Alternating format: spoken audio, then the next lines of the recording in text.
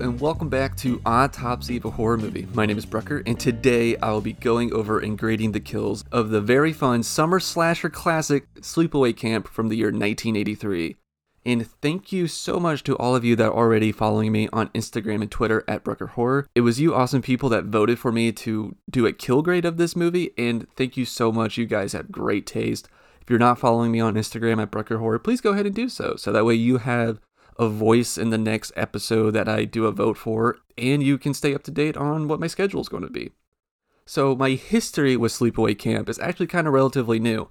I was pretty late to the game to discovering this movie. I got Shudder over the summer, and I saw, while I was just browsing their slashers, because I'm a big slasher guy, I saw that Sleepaway Camp was on here. I saw it was kind of a cult classic, and it's just been sitting on my watch list for a long time.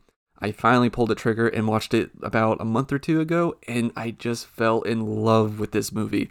This movie is so much fun. There's so much charm and 80s cheesiness to it. I just fucking love this movie. I will be spoiling so much of this movie today. If you haven't seen it, please don't do yourself the disservice of listening to my episode and then thinking about going to watch the movie. Watch the movie, experience it, have a ball, have some popcorn, and then come back and listen to my discussion. There's just so many things about this movie that rule. I love that it's just filled with so much unintentional comedy and hilarious insults from kids that I never heard of before. Slay it in there. Eat shit and die, Ricky. Eat shit and live, Bill. Bizarre overacting performances. Hurry, sweeties. We don't want to be late for the boss. Goodness, no. No, that wouldn't do at all. Richard, Angela. And the world's best, worst fake mustache I have ever seen, which I don't have an audio clip for. It would be weird if I did, actually. I think that one of the best things about this movie is how authentic it feels. This movie does such a good job at capturing how shitty kids are and how they interact with each other and how they actually deal with conflict. I think it's just one of the best things about this movie because they really captured that, and it feels so real. It feels like somebody just went to a camp and just recorded kids, and it just works so well. Something else about this movie that is just phenomenal to me is that this movie was put together by a bunch of people doing it for the first time. This was written and directed by first-time writer and director Robert Hiltzik, and I believe he was actually a film student at the time when he made this movie. And most of the kids, or pretty much all of the kids in this movie, this was their first big gig. So just seeing all of these people come together, for the first time to make a movie, and it works, it really adds to my enjoyment of it, really. It's like, oh wow, these people just did it, and it works. That's awesome. They also were operating under such a small budget. They had a budget of $350,000, and this movie made $11 million in the box office. That's insane. Just everything about this movie works just about. I do also want to say that the score of this movie is also so fucking good. I always want to point that out when it works, and it works so well here. This movie was composed by first-time movie composer and Juilliard alum Edward Billows. The music is so dramatic, and honestly, no offense to this movie, the music kind of belongs in a different, better movie, but it just works so well in this as well. I just fucking love it. So let me go over some of the playmakers of this movie. So as I said, this movie was written and directed by Robert Hiltzik. This movie stars Felissa Rose, Jonathan Turstyn, Karen Fields, Christopher Collette, Mike Kellen, Catherine Kahami, and Robert Earl Jones. That's right. That's James Earl Jones's father is in this movie. The fucking father of Darth Vader is in this 80s slasher. That is amazing. It adds so much more enjoyment to me. There's a lot of style and bonus points that this movie's earning with me. I'm sorry, folks. I can't stop talking about how much I think this movie rules. And while I am giving this movie a lot of praise, there are a lot of weird things in this movie. For one thing, there's a lot of pedophilia tones in this movie, but this movie doesn't let those people that are kind of like they are pedophiles in the movie. The movie doesn't let them get away with that. They do get punished in this, which I really appreciate. And this movie does have a very controversial, infamous twist at the end of the movie, which I will kind of briefly touch on towards the end of this episode, but I'm not an expert on that kind of subject, which, again, I'll talk about towards the end. Anyways, let me go over how this episode is going to go. What are we doing here today? So this is a kill grade episode, meaning I will be going through the kills of this movie chronologically and grading them on 4 categories, including shock, method, style points, and since that this is Sleepaway Camp, meaning the shtick of the movie is that everybody that gets killed, mostly, are pretty shitty towards other people, so I will be grading on a 4th category, which is how satisfying was it to see them get killed off. Each category will receive between 0 and 5 points, which I will tally them up, and will give them a final kill grade. At the end of the episode, I will be ranking them from worst to best, letting you know which one I thought was really shitty, which one I thought was really fucking awesome. I am so thrilled to finally go ahead and do this. This has been sitting in my Google Doc for a very long time to do, and I'm about to get into the plot summary of the movie. After the plot summary, the rest of this episode is going to be riddled with spoilers. So if you haven't seen it, this is your final warning. Stop what you're doing. Watch it right now. It's on Shudder and it's on Tubi for free if you want commercials. Come back and enjoy this episode. But alright, pack your bags, get your marshmallows and your bug spray. Let's go to summer camp. It is the summer of the 1980s, and Angela and her cousin Ricky have arrived to Camp Arawak. Kids, young and older, are eagerly running around the campgrounds and are filled with excitement and joy. That is, except for Angela. We discover that Angela is a very shy and reserved person that doesn't like to talk to other people. Because of this, Angela is taunted and bullied throughout the entire movie by other campers, especially her bunkmates, Judy and Meg. Angela's cousin Ricky sticks up for her throughout the course of the movie, and so does Ricky's best friend Paul. Angela actually speaks her first words at camp to Paul after he shows how nice that he can be. Paul and Angela develop a sort of courtship throughout the course of the movie. However, the summer activities turn deadly when it is discovered that a murderer is stalking the campgrounds and is killing off campers and counselors alike. How many campers won't be finishing their summer readings this year? Let's go ahead and get to the kill grading and find out. So this movie boldly opens up with 2 murders right off the bat. Well, kind of murders. It's more manslaughter. Let me explain. So we see that a dad and his 2 kids are enjoying a day at the lake. They are kind of, roughhousing, pushing each other a little bit, and the kids push the dad and them into the lake off the boat. This causes the boat to capsize. While this is going on, we see that a group of teenagers are water skiing. And because they're kind of shitty teenagers, they get distracted and they're not paying attention to where they're going, causing them to hit this small family in the lake, killing the dad and one of his children. This scene is filled with a lot of dramatic music, lots of screaming, and probably one of my favorite line deliveries in this movie, John. And there we have it, our first 2 kills of the movie, killed by distracting boat driving. Shock, kind of low. I give it a 2. I will say that it was pretty broadcasted what was about to happen.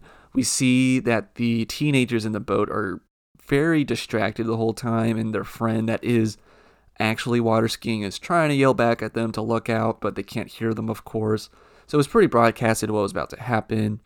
I will say, though, I am having some shock and surprise because the movie's opening up with a double manslaughter, including a young child, so I'll give the movie some credit there, so I'll give it 2 points for shock. Method, I'm only going to give it a point here, being ran over by a boat.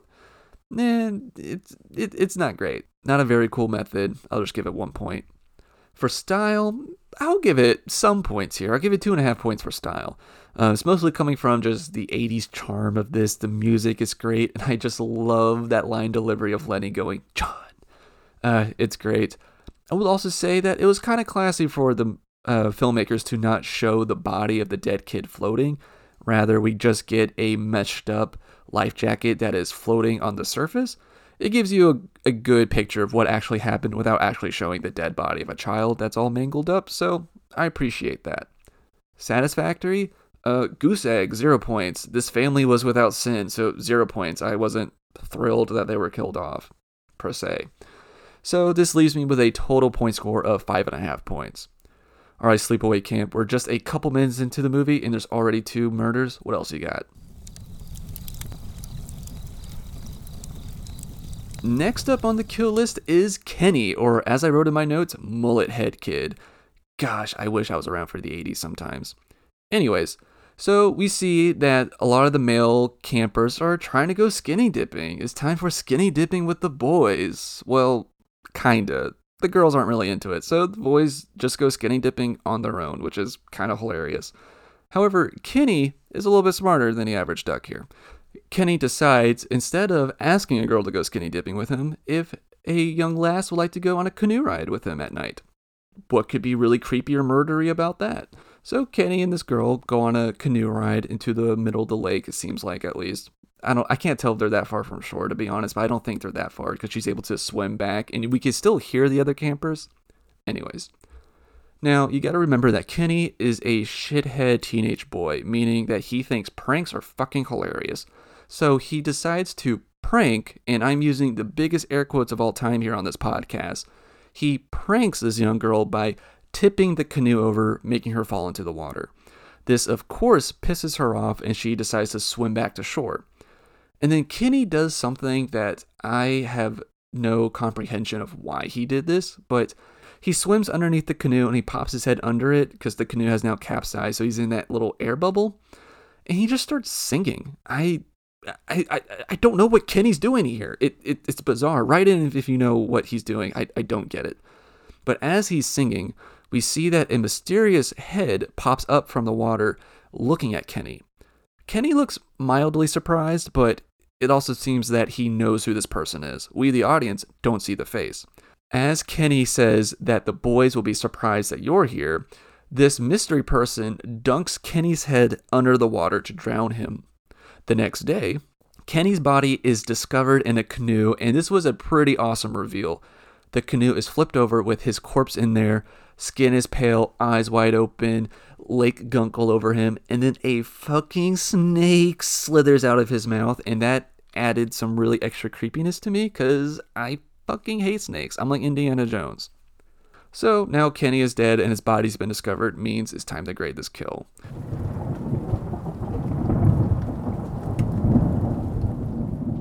Shock? I'll give it 2 points. There wasn't too many things that are really shocking about this.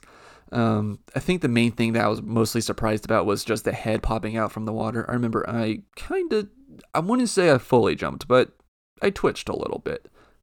Method, 2 points, I guess. It's just a drowning, but I think most of my surprise with the method is that this all kind of happened within earshot of people from the shore, because there's lots of witnesses here. So I thought that whoever this killer was pretty ballsy, because they're doing it around potentially tons of witnesses. So I guess I'll give it 2 points instead of just 1, because it was a drowning with potential witnesses, which is kind of bleeding into my style grading here. So for style points, I'll give it 3 out of 5 points. The kill had to be stealthy, because as I just mentioned, there was lots of people around. And I just love the reveal of the body with the snake coming out of his mouth. That really added a sense of just ugh to this. So I'll give it 3 points for style. Satisfaction. Kenny was not the most annoying person in this movie, but he also wasn't without sin. He did harass Angela before his death at the social dance, and he did that really stupid prank to that girl on the canoe. Is that really worth being killed over? I don't know, but I would be lying if I said that it wasn't mildly satisfying to watch him get killed off. So I'll say 2 out of 5 points for satisfaction, leaving me with a point total of 9 points.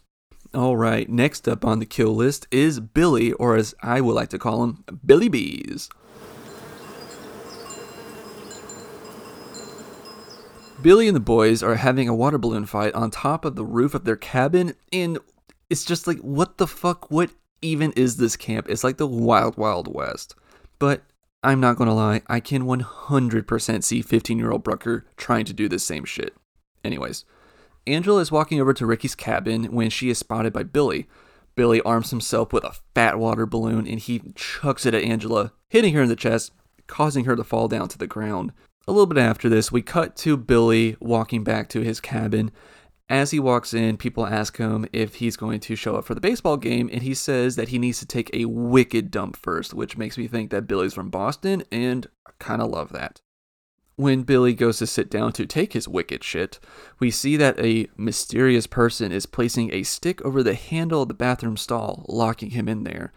We then cut to the screen window above Billy as he is taking a dump, and a knife cuts a big slit into the screen, and then what comes in? A fucking beehive on a stick comes in and drops in there. This killer drops in a bee bomb, and the bees just start stinging and attacking Billy.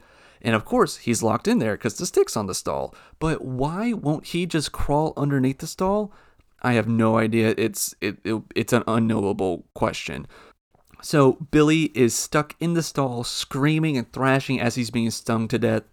He is finally able to break through the door, but it's only his limp dead body that makes it out of the stall.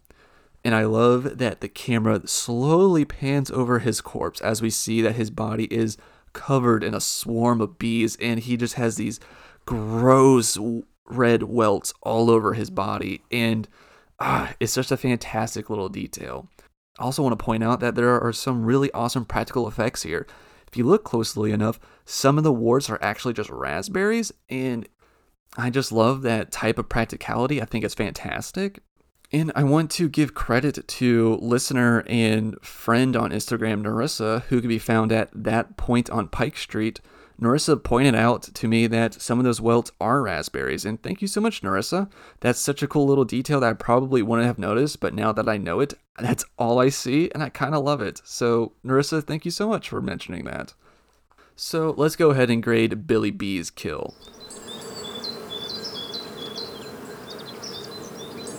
Shock. A little bit more here. I'm going to give it 3. While I did see his death coming, the fucking beehive was the last thing I was expecting to come through that window, man. It's just so good. I was losing it when I saw that beehive on a stick just pop through the screen. It's just so great. So 3 points for shock. Method. I'm going to give it 3.5 points here. I mean, being locked in the stall, being killed by a fucking beehive bomb while taking a shit, it's fucking great.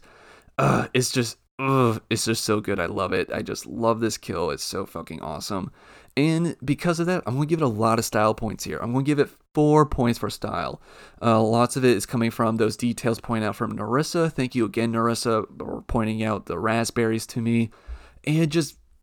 And I just love that he's taking a shit, and some of his last words were, "I gotta take a wicked dump." That's fucking fantastic. So 4 out of 5 points for style here.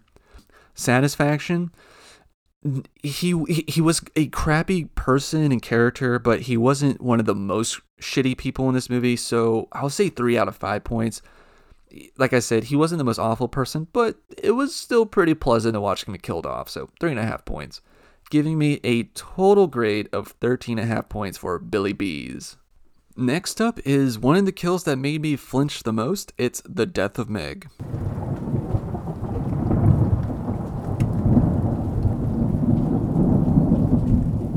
Before I get to this, I want to take a moment to pause and reflect and just ask, who the hell is this character, Meg? She is bizarre. She is an awful camp counselor. She is tormenting one of her campers that she should be counseling over. And she is seducing the really old camp owner, I think, Mel? Who the fuck is this person? It's bizarre. She needs help. She needs a role model. Anyways.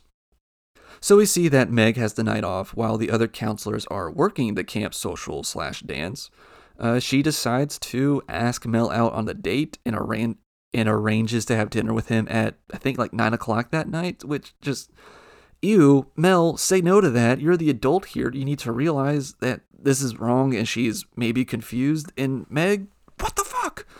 Anyways, so Meg goes back to her cabin to get ready for her gross hot date, but the line for the showers is too long. So she remembers that she's a character in an 80s slasher and decides to take a shower at the cabin next door where no one is staying. Perfect. As Meg is showering and humming away, we see that a mystery person slowly opens up the door to the cabin, spilling in their shadow, which is holding a knife. Meg is, again, getting all sudsy and everything, rinsing off. As she does this, she leans against the back wall of the shower, and a fucking knife goes through the wall of the shower and into her back. And if that wasn't bad enough, the killer then pulls the knife all the way down her back, from her neck down to her butt. It is just, whew, and just the strength of this killer. I mean, you're going through not only just human flesh and bone and muscle there, you're going through the fucking shower wall. This was a workout, guys, and it's not just like, buys and tries here. There's some fucking forearm muscles here too. As we see that Meg is dead, the killer, we still don't see who this is, puts the knife into the shower to clean off the blood and then turns the water off because they care about the environment and saving water. For shock, I'm going to give this a 3. While I wasn't surprised that Meg died because she very much falls into the formula of this movie, I was more shocked in how she died. A knife through a shower wall that was dragged all the way down, kind of brutal, and it makes my back flinch up every time I think about it. So I'll say 3 out of 5 points there for shock. Method, I'm going to go with 3. It was a knife kill in a slasher movie, but it was more creative than just being stabbed in the gut, so I'll give it 3 out of 5 points. Style, I'll give it 3 out of 5 points as well. I thought this kill had a lot of style to it, going through the shower wall all the way down. I just thought it worked really well, so 3 out of 5 points. For satisfaction, 3.5 points. It was very satisfying watching Meg get killed off. She was awful to Angela and just a really shitty person, so I was pretty thrilled that she got killed off. So 3.5 points for satisfaction of Meg getting killed off. With almost a perfect 3 across the board, Meg tallies to a total of 12.5 points for her kill. Alright, ladies and gentlemen, it is now time for the most infamous kill of the movie, Judy's.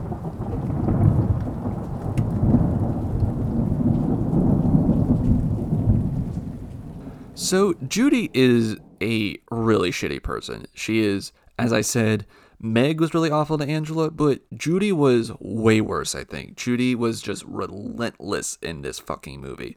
So I guess you kind of tell where my satisfaction score is going to be, but let's cover this kill first. We see that Judy and a boy have decided to ditch the camp social, and they're back in her cabin in the dark making out. They are interrupted by Mel, who is looking for his underage hot date Meg. Gross. After Mel leaves, Judy's makeout partner decides to split because he feels a little worried and kind of paranoid that Mel's going to catch them. A now pissed off Judy decides to stay alone in her cabin curling her hair in the dark because, again, she's a character in an 80s slasher movie, so she has to play by these rules.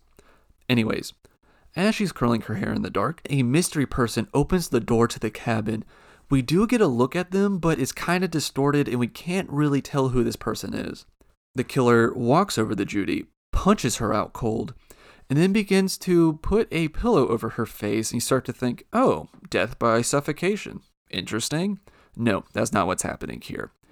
As depicted by the sinister and murderous puppet show that's being displayed on the wall here, we see that the killer picks up the still left on curling iron of Judy, and then this person sticks it where the sun don't shine.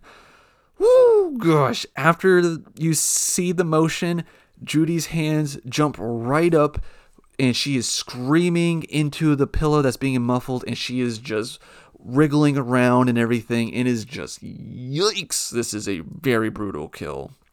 And this is one of those kills where I found myself kind of nervously laughing through it. You just gotta do what you gotta do to get through these. Judy eventually stops moving around, indicating that she has died, and the killer puts her underneath the bed, ending Judy and removing her from the rest of the movie.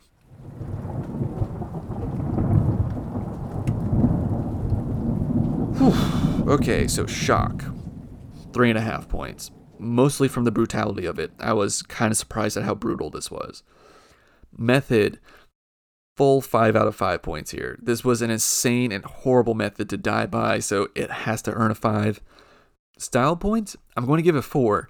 Please forgive me for awarding any sort of style to this, but it really did earn them. I appreciate that this kill does take place off screen. It's mostly being depicted by shadows.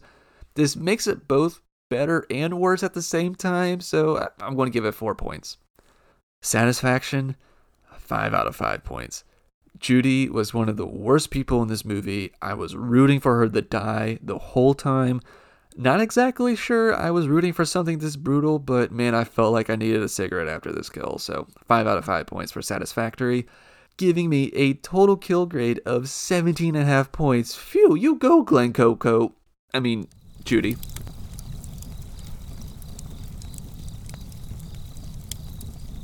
Okay, these next 4 kills that I'm about to go over all take place at once, and it kind of sucks I gotta do this, but I have to. It is a weird part of the movie that I have seen that the director has gone back to say that he regrets having these kills in here, but 4 kids in sleeping bags get murdered. We see that a male camp counselor has drawn the short straw for the night, and it's his duty to take 6 young boys out to sleep underneath the stars. And it's really weird that they only gave this duty to one camp counselor. This really should have been done by multiple camp counselors to take care of all those kids out in the woods. Anyways, 2 of the 6 boys wake up uncomfortable, wanting to go back to their cabin. So the camp counselor obliges, since the other 4 campers are still asleep.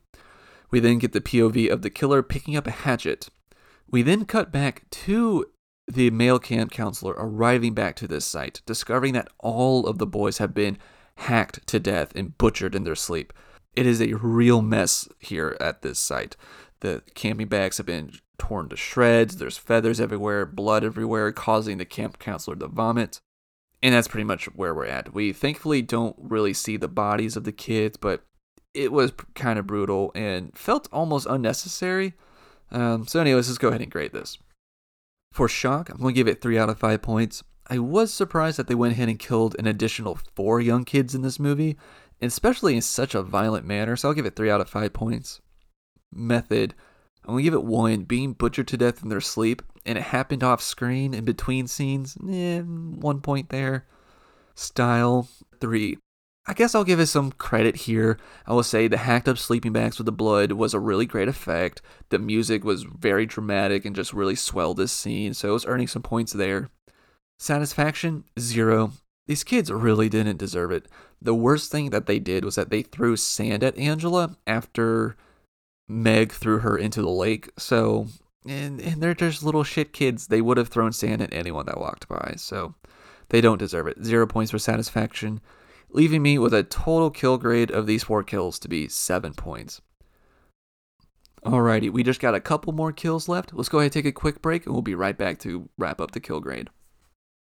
So we continue the kill grade with somebody who I think really earned a spot on the body count, and that would be Mel.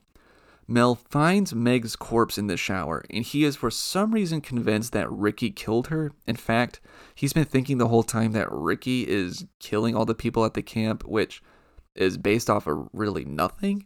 It doesn't make any sense. We also find out that Mel is super self-centered. He thinks that Ricky is killing all these people to get to Mel, and that getting to Meg was the last straw for him. It's as if Mel thinks Ricky is working for the fucking Green Goblin because Meg stole his heart. The cunning warrior attacks neither body nor mind. Tell me how! The heart, Osborn. First, we attack his heart. So anyways, Mel is now on a manhunt to find Ricky and to kill him. He spots Ricky eating a fucking candy bar, like the most childish thing I think a person can do. He is walking back to his cabin, eating a candy bar. He drags Ricky into the woods where he slaps Ricky so hard he falls to the ground. Ricky is crying. He doesn't really understand what's going on. And then Mel proceeds to beat the shit out of him. But he does this in the weirdest, most dramatic way. He's pounding his open palms and hands on Ricky like an ape that's really pissed off or something. It's weird. It's so fucking weird. Mel thinks that he has killed Ricky, and spoiler, Ricky is alive, so he didn't kill him. But Mel thinks that he has killed Ricky. He emerges from the woods thinking that he has claimed a victory over his Meg killer, walking into the archery range. Then he sees an unknown person holding a bow and arrow. Mel then realizes, Ricky wasn't the killer, this person was. And as the synapses smack in his brain, he is hit in the neck with an actual arrow. It goes right through him, and it looks fucking beautiful. Mel is finally dead. Mwah. Ugh. This was a really fun kill.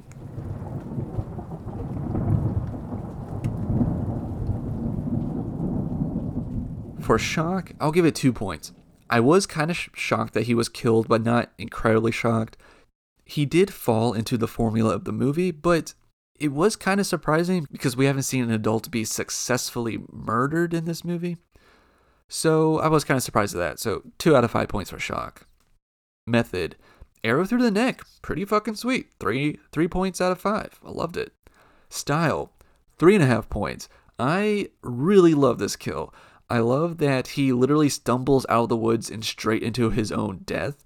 The effect of the arrow going through his neck looks really good, and I still don't know how they did it, but I don't want to know. I'll let the magic of the movies get me on this one. And satisfaction, 5 out of 5. Mel was a creep. He was lying about all the murders that were going on because he didn't want the parents to find out about it and lose their money. He was just a shit person, and I was so happy that he died. This gives me a total kill grade for Mel at 13.5 points.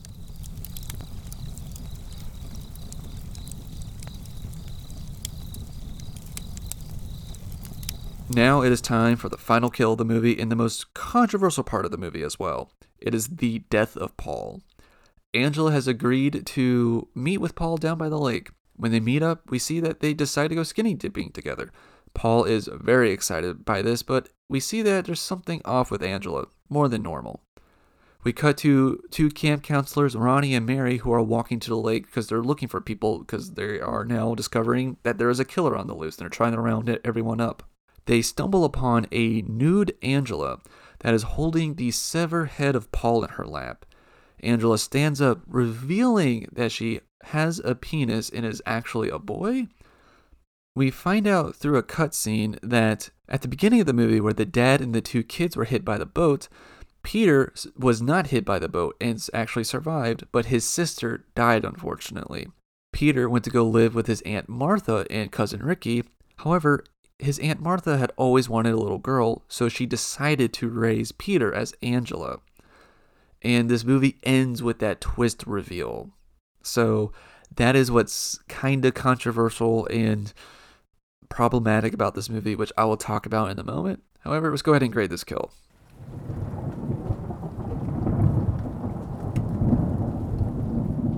Shock, 4 out of 5 points. It is kind of hard to separate the death of Paul from this infamous scene, but even if you kind of do take away all that emotions, it's still very shocking because Paul doesn't fall into the typical pattern as the other victims. He was really nice. He was a little pushy at times with Angela, pushing her boundaries in how comfortable she was willing to go physically, but all in all, Paul was, for the most part, a genuine person, so it was kind of surprising that he died, especially in the manner that he died too. A beheading that took place off screen, that's kind of brutal. For method, I'm only giving 1.5 points. Decapitations are cool, but it took place off screen. Show me how that happened, man.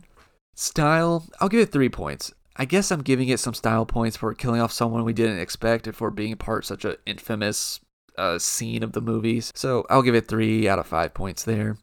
Satisfaction, 0. I loved Paul. No, I wasn't happy that he got killed off. So yeah, 0 points for satisfaction. Giving me a total kill grade of 8.5 points for poor Paul.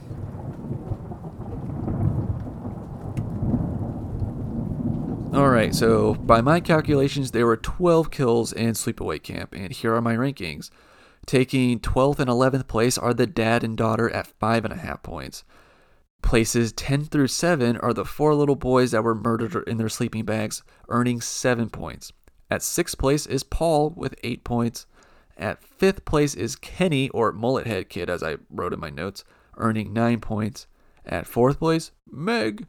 It was Meg with 12.5 points. 3rd place, it was Mel at 13.5 points. And breaking the tiebreaker at 2nd place was Billy, who also had 13.5 points. He beat out Mel just because he died on the toilet, just like the King of Rock did. So here are points for that. And coming in at number 1 with 17.5 points, it was no contest. All of you that seen the movie knew that this was going to be number 1. It was Judy. thank you so much, you guys, for listening to this episode. Before we go, I kind of feel like I need to sort of address the controversial scene in this movie. I have to admit, I am not an expert on queer representation in horror or film. While I completely understand and see how that scene may seem harmful to the queer and transgender community, I'm simply not educated enough to do a deep dive into it and be able to give you a thorough examination of that infamous scene. I do, however, think that it is important to be able to acknowledge and point out sins of movies like this, and be able to point out how it paints being transgender as a lifestyle choice because Aunt Martha forced it on Peter, but in reality, it's not a lifestyle choice. It's not a choice at all. People are born that way, and that's kind of something that we need to accept. This movie also depicts the only transgender character in the movie as a murderer, and kind of suggests that is why Angela is violent. Which again, going off the numbers, is not true at all. Transgender individuals are some of the most vulnerable people out there, with 65% of them experiencing discrimination in public places and 70% of them enduring harassment or abuse at some point. And again, that's kind of my interpretation. My interpretation coming from this movie was that Angela was a transgender individual. However, I had a nice conversation with somebody that's way more educated on the topic, named Adam, who is the co-host of the terrific podcast, The Great American Scream, who was kind of able to enlighten me his interpretation on this, explaining that he doesn't think that Angela was actually coded as a transgender person, but somebody that was more going through gender dysphoria, and how it is kind of explaining that the movie might be depicting gender dysphoria as something that is harmful and people going through that to be violent. Again, I am not an expert on this, but I would love to revisit this movie through a horror review and kind of get into things. But I'm not an expert, and I can't really provide a voice for any sort of queer community because I'm a straight white guy, and I don't know what it's like to have poor representation in movies for a community that I'm a part of. So if you are a transgender individual or a member of the queer community that would love to join me in reviewing this movie, I would love to have that discussion with you. So please reach out. You can reach out to me on Instagram at BruckerHorror or email me at bruckerhorror@gmail.com. Alright guys, thank you so much for listening. Please let me know your thoughts on this movie and which kill you thought was the best. You could comment on my Instagram post for my new episode post for this, leave me an iTunes review, or email me at bruckerhorror@gmail.com. Thank you guys so much again for voting on this, and please stay tuned for my episode next week. I am so excited. It is going to be my first special topics episode. I'm having two very fun guests come on. I'm having Adam of The Great American Scream and Dustin of Dustin Can Read to come on to talk about some Scream movies. I'll reveal the topic then. Thank you guys so much for listening. Share me with a friend or family member and enjoy some good movies.